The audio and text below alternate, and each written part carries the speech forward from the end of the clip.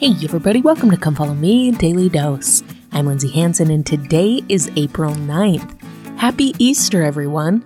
Today is technically not the last day of this week's Come Follow Me blog. Technically, it should be into next week. But as it's Easter, I just wanted to take some time to finish off the testimony, not just of Jesus Christ, not just of his atonement, but a testimony of the living Christ. My friends, I testify to you with all the conviction that I possess that Jesus Christ lives, that he was resurrected, and that as a living Lord, he is able to bless us, to heal us, to guide us in ways that I think we don't even completely comprehend. As we finish up this week's study of Jesus Christ and his atonement, I wanted to play for you a couple of powerful testimonies of Jesus Christ from modern day prophets and apostles.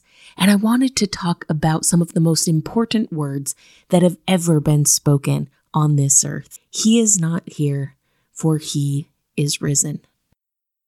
Born in a stable, cradled in a manger, his birth fulfilled the inspired pronouncements of many prophets.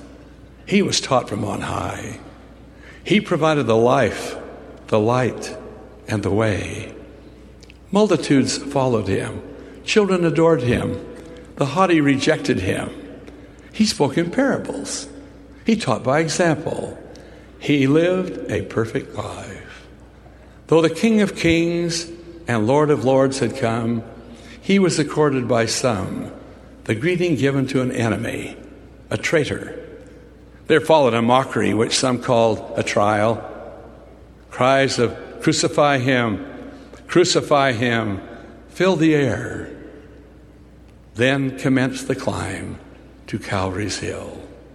He was ridiculed, reviled, mocked, jeered, and nailed to a cross amidst shouts of, "Let Christ the King of Israel descend now from the cross, that we may see and believe." He saved others. Himself he cannot save. His response, "Father, forgive them, for they know not what they do. Into thy hands I commend my spirit." And having said thus, he gave up the ghost. His body was placed by loving hands in a sepulchre hewn of stone.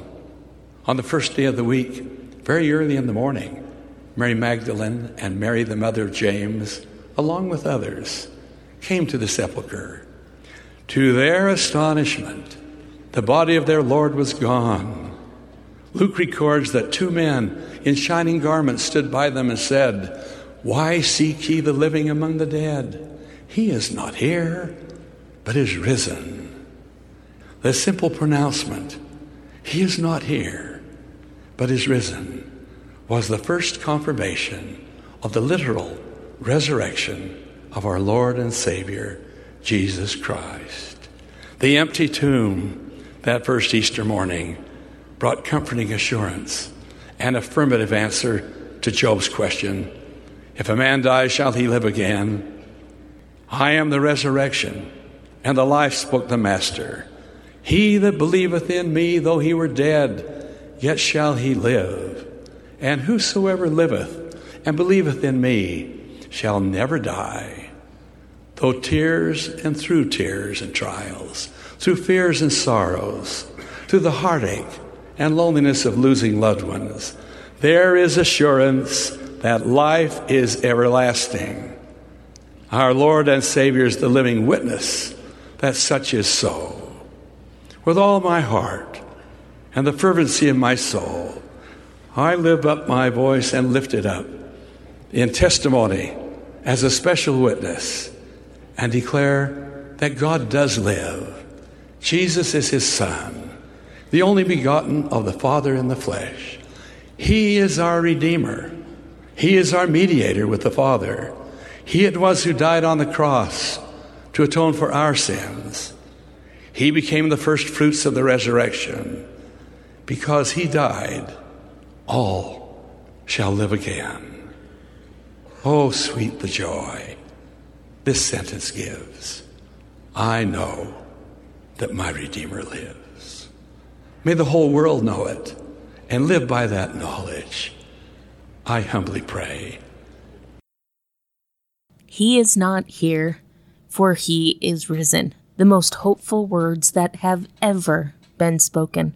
One of my favorite things that we can learn from the resurrection of Jesus Christ comes from the reaction of those who followed him. In the book of Luke, chapter 24, we learn that the women were the first witness that Christ had risen. They were commanded to go and to tell the disciples, and they did that. And some of them were skeptical and didn't believe. But it says about Peter, "Then arose Peter and ran unto the sepulchre." My friends, when we have an opportunity to know Christ, when we have an opportunity to come and to see and to strengthen our belief in him, which one of these categories do we fall into? Are we skeptical and casual? Or do we take every opportunity to come and to see? And do we run to those opportunities with joy? I wasn't there that first Easter Sunday. I didn't get the opportunity to see with my eyes. But my friends, I truly believe, I have felt, I have experienced.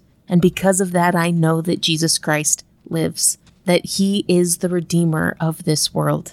And in my opinion, there is no greater knowledge that we can have. In his final testimony, Bruce R. McConkie said, "And now as pertaining to this perfect atonement, wrought by the shedding of the blood of God, I testify that it took place in Gethsemane and at Golgotha.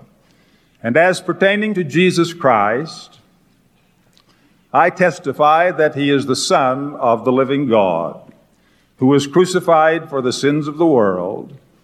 He is our Lord, our God, and our King.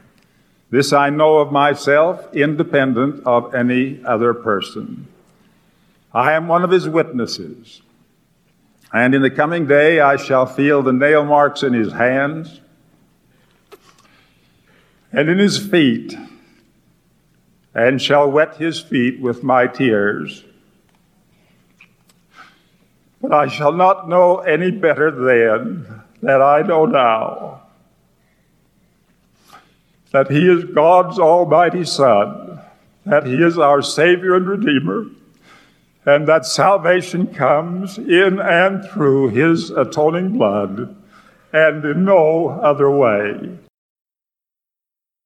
He is risen. He is risen. Tell it out with joyful voice.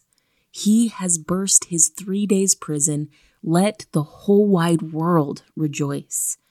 Death is conquered. Man is free. Christ has won the victory. My friends, let the whole wide world rejoice, because the atonement of Jesus Christ is a gift to all mankind. Believers and non-believers alike will rise again because he lives. The sting of death is swallowed up in Christ because he lives. We can be blessed, healed, and strengthened because he lives. We can be guided, comforted, and calmed because he lives. We can trust in his promises and rejoice in his victory because he lives. My friends, let us sing all glory to his name and rejoice that our Savior lives. Thank you so much for listening today. If you're enjoying this podcast, make sure to follow us on social media, subscribe, like, comment, or share. This has been Come Follow Me, Daily Dose, and I'm Lindsay Hansen.